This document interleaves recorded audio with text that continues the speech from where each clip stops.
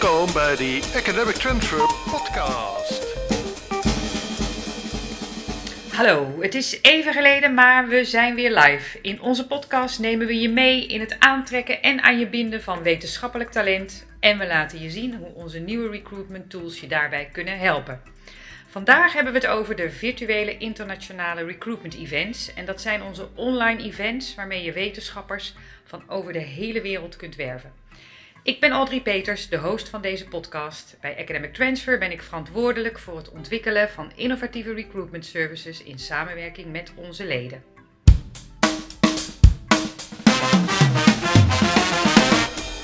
Ik heb twee gasten vandaag. Zwaagstra van de Rijksuniversiteit Groningen en mijn collega Jeroen Sparla. Allereerst welkom allebei en voordat ik jullie ga bestoken met vragen wil ik je vragen om jezelf even kort te introduceren. Tim, mag ik bij jou beginnen? Dankjewel, ik ben Zwaagstra. Ik werk inderdaad voor Rijksuniversiteit Groningen, University of Groningen in het buitenland. En daar ben ik manager Zuidoost Azië en als zodanig ook betrokken bij de ondersteuning van werving van PhD-kandidaten voor onze hoogleraren in Zuidoost Azië. Dankjewel. En Jeroen, je hebt al eerder meegedaan, maar mochten mensen jou nog niet gehoord hebben in een podcast, stel je ook nog even voor. Ik zal het heel kort houden. Mijn naam is Jeroen Sparla. Ik ben algemeen directeur van AcademicTransfer en bestuurder van de coöperatie. Want we zijn een coöperatieve vereniging tenslotte.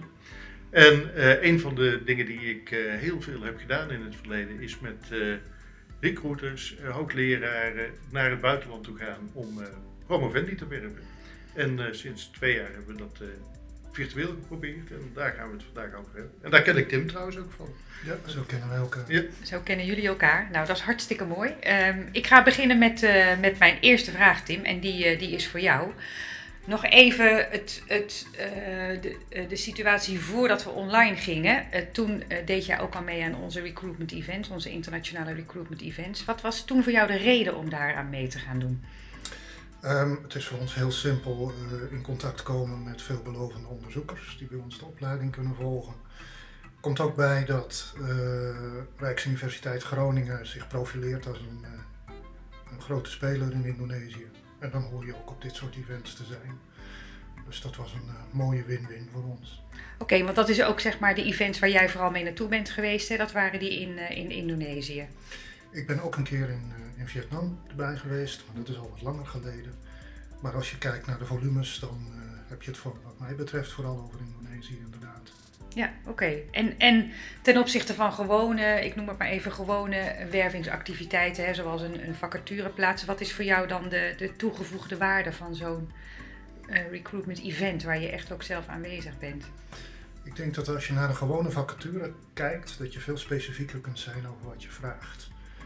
Voor een PhD-fair zie je dat een hoogleraar ongeveer weet welke kant het op kan met een PhD-onderzoeker. Dat een prospective PhD nog niet weet hoe dat precies werkt, welke kant het opgaat. Dan heb je een iets steviger tussenfunctie nodig. En dat is waar dit in het plaatje past. Oké, nou, dat is interessant inderdaad. Ja.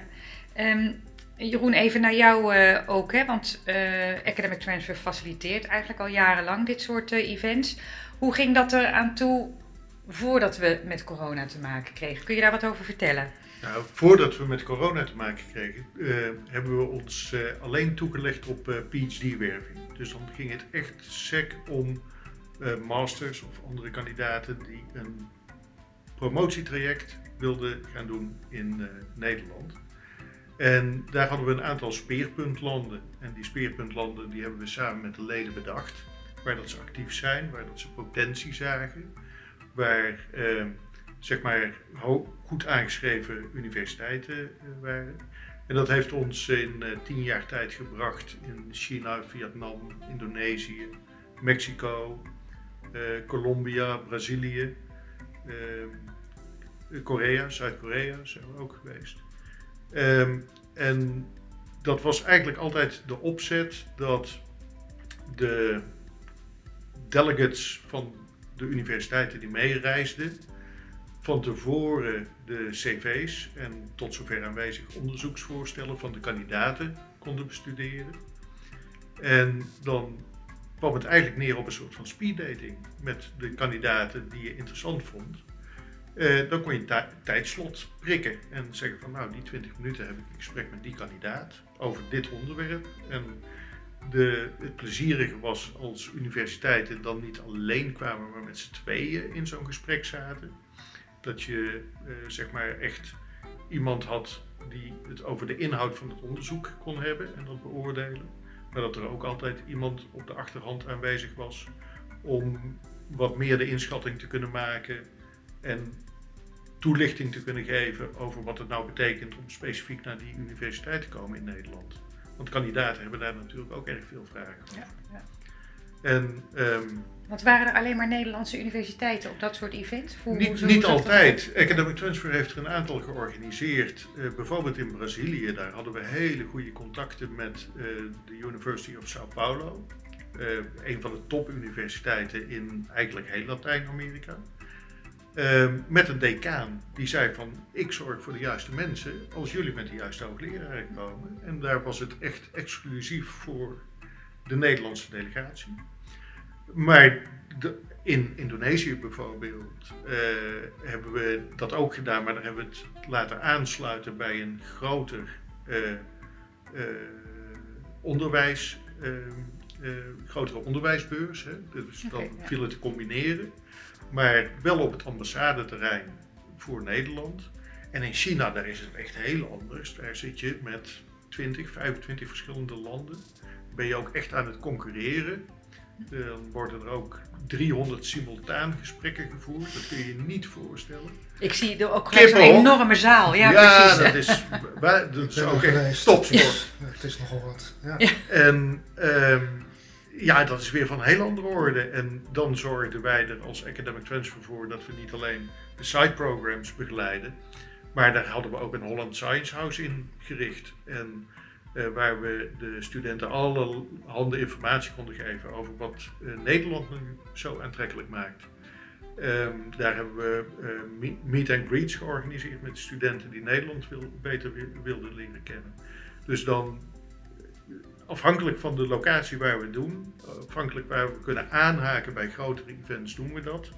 En daar waar de grotere events ontbreken, organiseren we het zelf. Ja. Klinkt eigenlijk heel erg zoals we het bij de rug benaderen. We sluiten graag aan.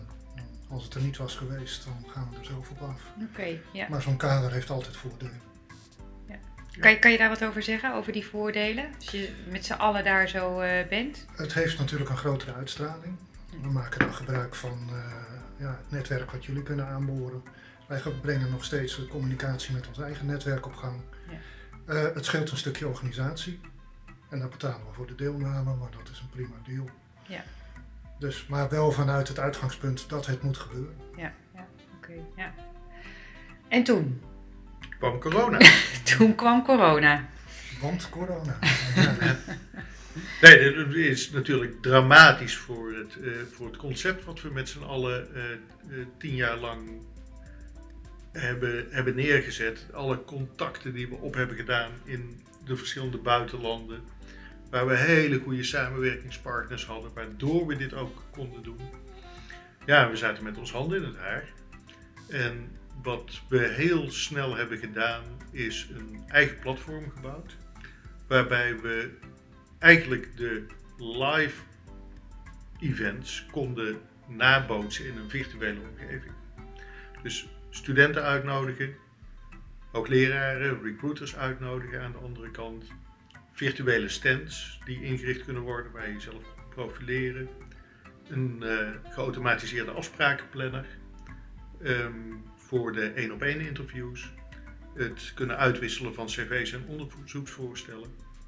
We hebben dat eigenlijk in een paar maanden tijd kunnen realiseren. En zijn daar toen het experiment mee aangegaan. Oké, ja. En Tim, jij bent een van degenen die het experiment wel durfde aan te gaan toen. Ja. Kun je iets vertellen over de grootste verschillen die je hebt ervaren tussen zo'n live event en zo'n online event? Ik denk dat je ze intuïtief wel weet. Het intermenselijke contact loopt iets anders. Er zit een andere dynamiek in. Je hebt meer gelegenheid om nog even achteraf iets te bespreken of iets dergelijks. Maar ik vond het er verder heel erg op lijken. En wat ik me besefte op dat moment is, de kracht daarvan is dat het op één gesprekken draait.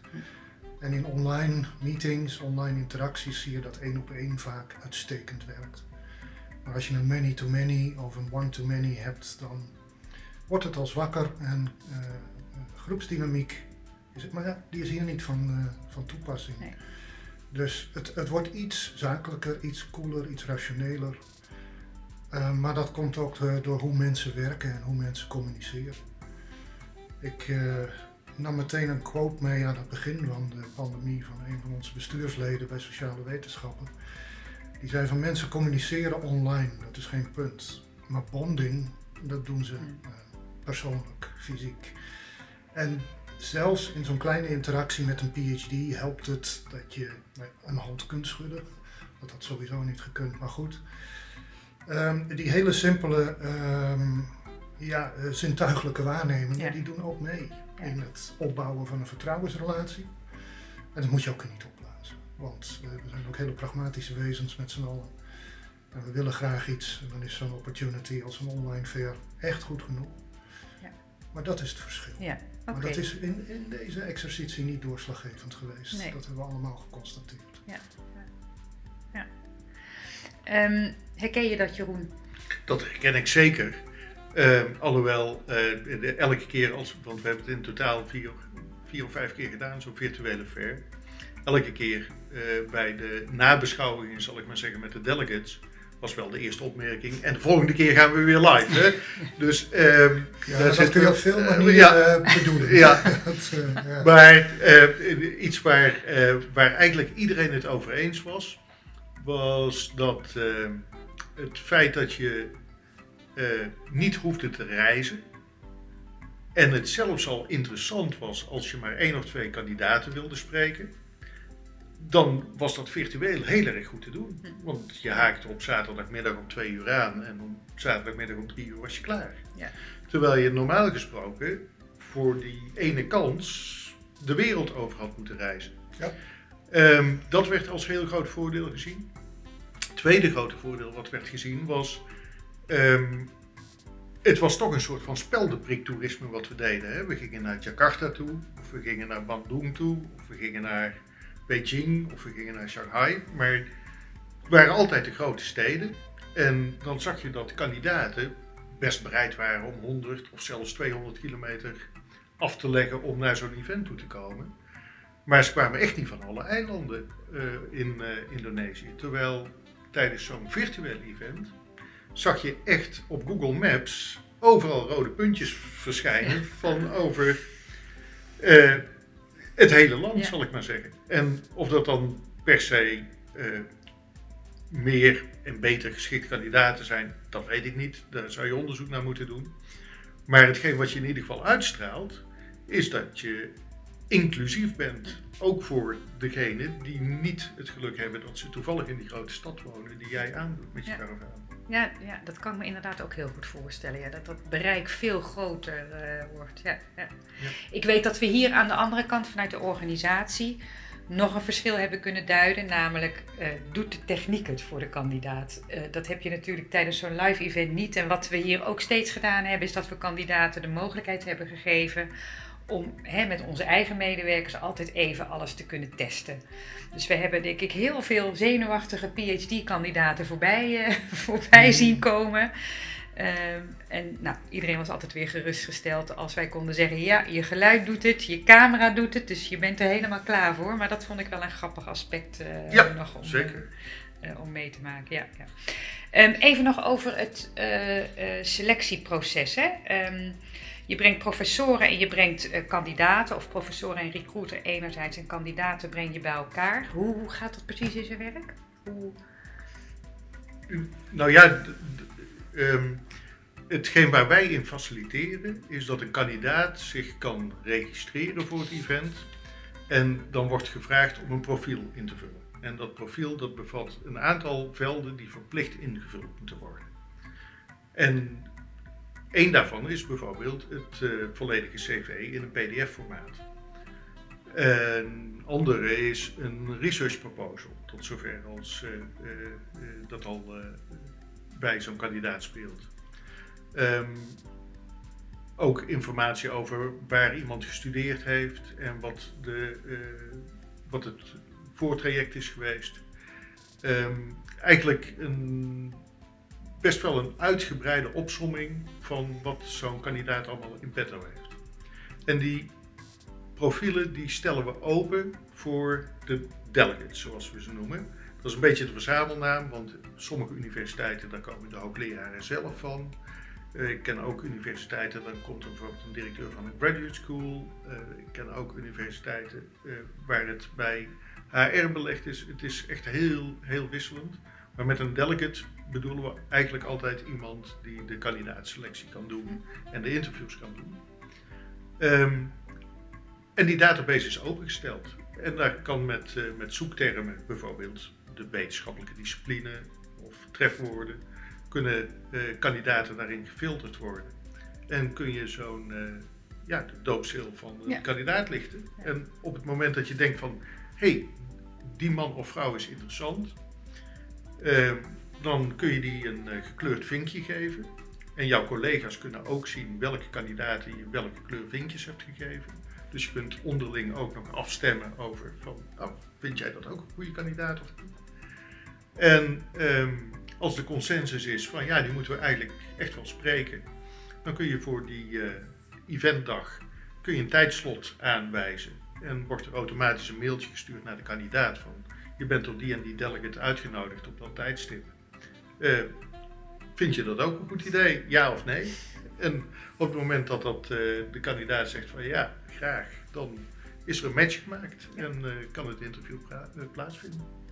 En je gaf net al aan, het is bij de universiteiten eigenlijk overal verschillend georganiseerd. Dus Tim, jij bent van de Universiteit Groningen. Hoe hadden jullie dat georganiseerd? Je krijgt die database, die gaat op een gegeven moment open. En dan? Binnen onze organisatie komt dat binnen bij de Global Engagement. Dat zijn wat we vroeger de recruiters noemden. Ik sta op die lijst. Verschillende mensen die in het verleden met AcademicTransfer hebben gewerkt, die staan op die lijst. Die weten elkaar ook intern te vinden. En ik probeer dat een beetje te regisseren. En ook duidelijk te maken dat er een opportunity ligt hier. Op een gegeven moment weet ik wie er gaat deelnemen. En wie er in de cv's en de proposals aan het kijken is. En daarover communiceren we voortdurend. Van heb je deze gezien of ik heb hier een bijdrage voor deze kandidaat voor wie het interessant vindt. Er ontstaan ook gesprekken tussen faculteiten van is eigenlijk voor ons allebei interessant. Dat je even weet dat wij ook met hem praten. Enzovoort. Het is eigenlijk het gewone communiceren via alle beschikbare kanalen. Ja. Maar jullie bepalen van tevoren wel welke onderzoeksgebieden interessant zijn voor jullie? Of is dat, verandert dat nog gaandeweg zo'n proces? Groningen heeft het malle voordeel dat we eigenlijk alle onderzoeksgebieden hebben.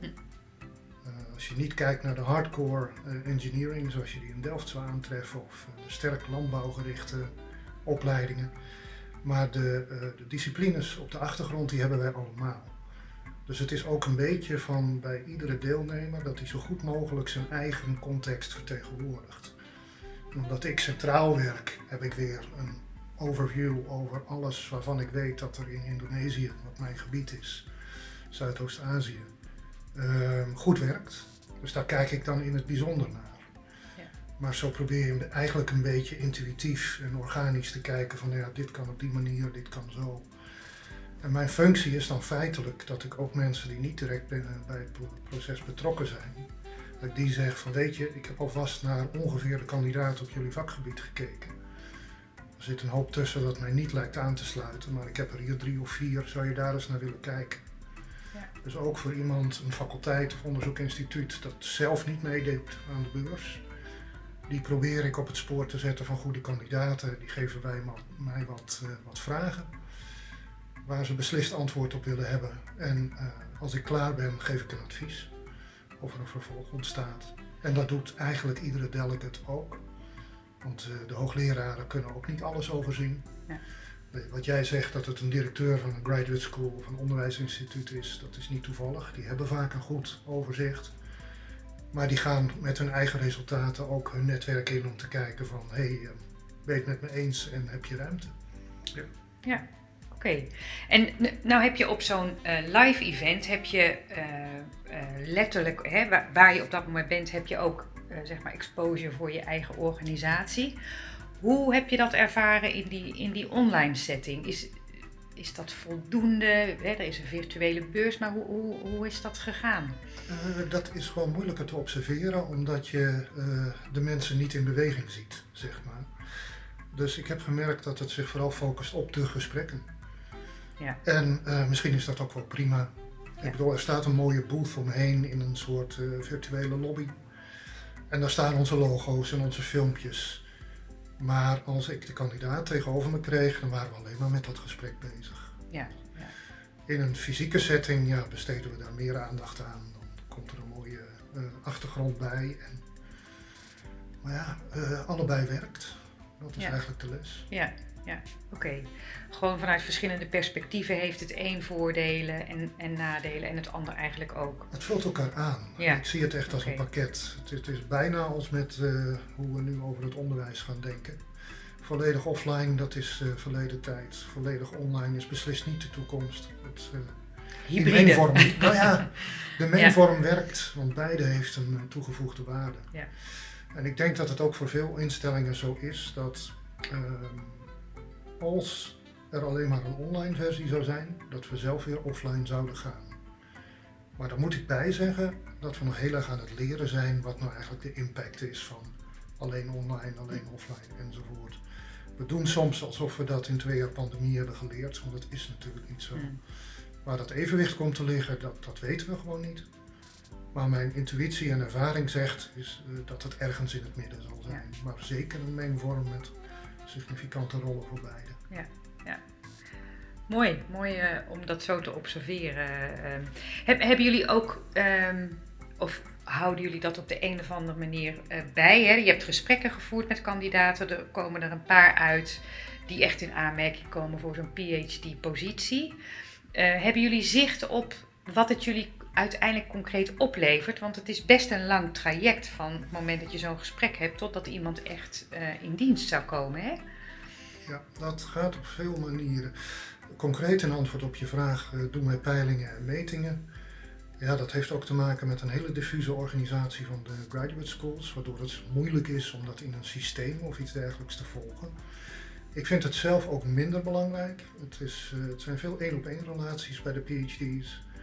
Dus ik ga af op de oordelen van de hoogleraren, mijn eigen indrukken. En achteraf zie ik heus wel een paar namen terugkeren die ik beslist op de fair heb gespot. Daarbij komt, wat ik eerder ook al een beetje aanduidde, wij zijn de University of Groningen en we're big in Indonesia. Dat proberen we uit te stralen. Dus we kunnen het ook niet maken om niet te komen.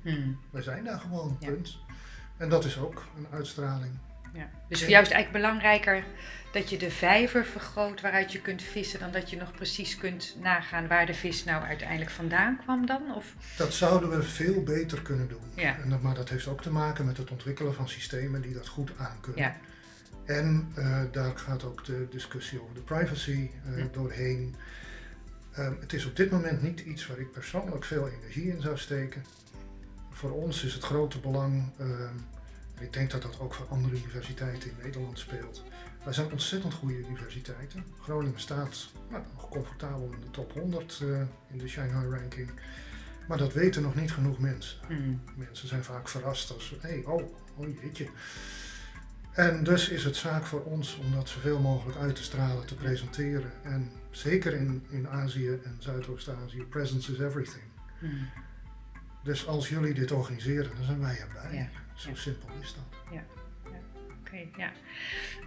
Jeroen, we hebben een event op de planning staan. En best een ambitieus event. Ja.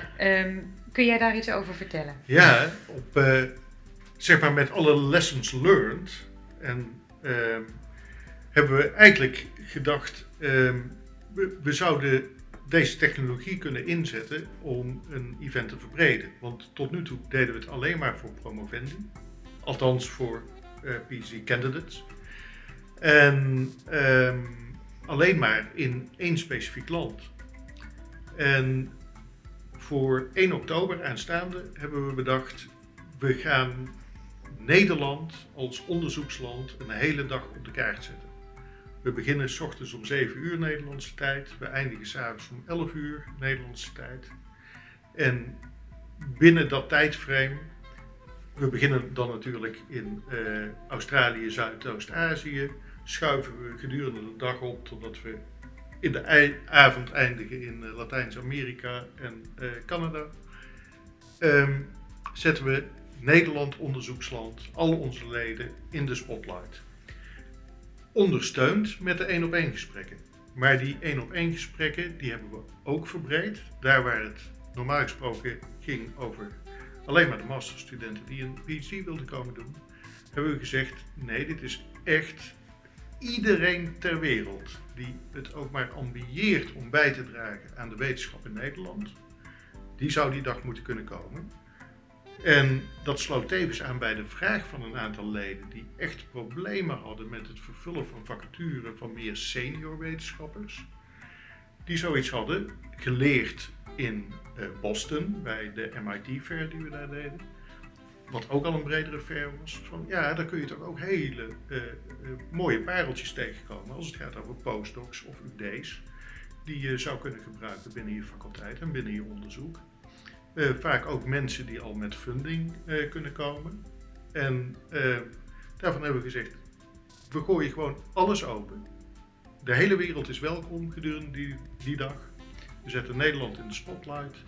We geven jullie leden, universiteiten, UMC's allemaal het podium om je te presenteren. En daarbij ook de kaartenbak van, ik denk dat we zeker 1000 kandidaten gaan krijgen die dag. Op dit moment, 1 juni, staat de teller al op 350. Zo, en we hebben nog een paar maanden te gaan met reclame maken voor het event. Ja, dat wordt echt een hele mooie vijver om in te kunnen vissen. En een heel mooi podium om jezelf aan de wereld te presenteren. Ja. Heeft Groningen zich al aangemeld, Tim?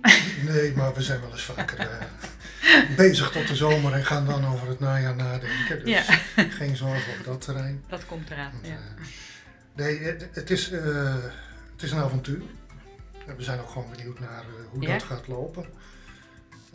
Ik heb het met een paar mensen besproken in Groningen en die zeggen van ja, nou, we zullen het zien. Ja.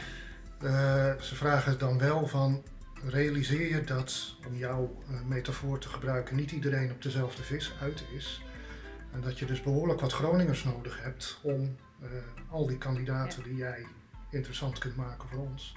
Dus daar moet de techniek en de infrastructuur ruimte aan geven. Dat we met een flinke groep mensen, als ik al naar China ga, zie ik andere hoogleraren dan in Indonesië. Latijns-Amerika, idem dito. Dus die opdracht, die vraag laat je ook op je daarmee, maar ben benieuwd. Die gaat vast beantwoord worden. Of de techniek die staat voor niks. Daar hebben we de afgelopen 2 jaar zoveel in kunnen ontwikkelen. En het doorzoekbaar maken van die studenten en kandidaten-database, want er zitten ook seniors bij. Daar hebben we nog een verbeterslag aan gemaakt. Het is gewoon een geweldig stuk techniek. En het leuke is ook, omdat we in zijn algemeenheid de transitie aan het maken zijn bij AcademicTransfer van een vacaturebank naar een carrièreplatform, waarbij het carrièreplatform echt over langdurige verbindingen gaat, is dat de database met de potentiële kandidaten van dit event tot in lengte van dagen open blijft staan voor de leden om die start te kunnen maken met die langdurige verbinding.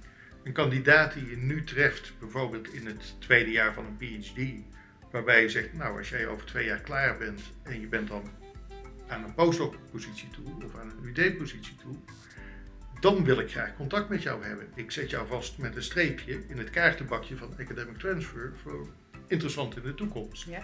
En ik ga die verbinding weer leggen op het moment dat het aan de orde is. En daar passen dit soort events geweldig in, want we vragen de kandidaten die zich registreren voor het event, wat was je vorige positie? Dat kan zijn student, maar dat kan ook zijn mijn vorige positie was al UD. Wat is je huidige positie? Wat is de volgende positie die je ambieert? En wat is de droom waar je je carrière hoopt te eindigen? En dan zijn de voor de hand liggende carrièrepaden natuurlijk van ik was master, ik wil een PhD doen en ik hoop ooit hoogleraar te worden. Maar we zien daar ook hele leuke nieuwe patronen ontstaan, die we overigens, dat is een tip voor de luisteraars, ga ook even kijken op academicsconnected.com naar onze Career Navigator, waar je al die loopbaanpaden inzichtelijk kunt maken. We zien ze ook sprongetjes maken. Ik zag nu kandidaten die zich registreerden, die al een PhD hebben gedaan aan een hogeschool. En een tweede PhD zouden willen doen in Nederland. Kandidaten die in een verleden een PhD hebben gedaan, toen naar industry zijn gegaan. En nu eigenlijk terug de universiteit in willen in een UD of UAD-positie. Ja. Dus alle varianten doen zich voor. En we kunnen daar ook op zoeken en selecteren en uitnodigen en die mensen blijven volgen. Oké. Nou, ik ga langzaamaan naar een einde van dit interview toe. En Jeroen, jij dank voor het overzicht van hoe zo'n International Recruitment Event gebeurt. En Tim, jij dank voor het inkijkje in jullie organisatie, hoe het dan daar vervolgens georganiseerd en ontvangen wordt. Ik zou willen zeggen, ben je enthousiast geworden over deze manier van internationale werving en wil je meer informatie over met name de Netherlands Recruitment Day op 1 oktober die gepland staat? Mail ons dan op events@academictransfer.nl. Maar heb je het e-mailadres van een van de collega's, kun je ons ook altijd daar even op mailen, want dat komt ook zeker aan. Voor nu zou ik zeggen, bedankt voor het luisteren en we verwelkomen je graag weer een volgende keer.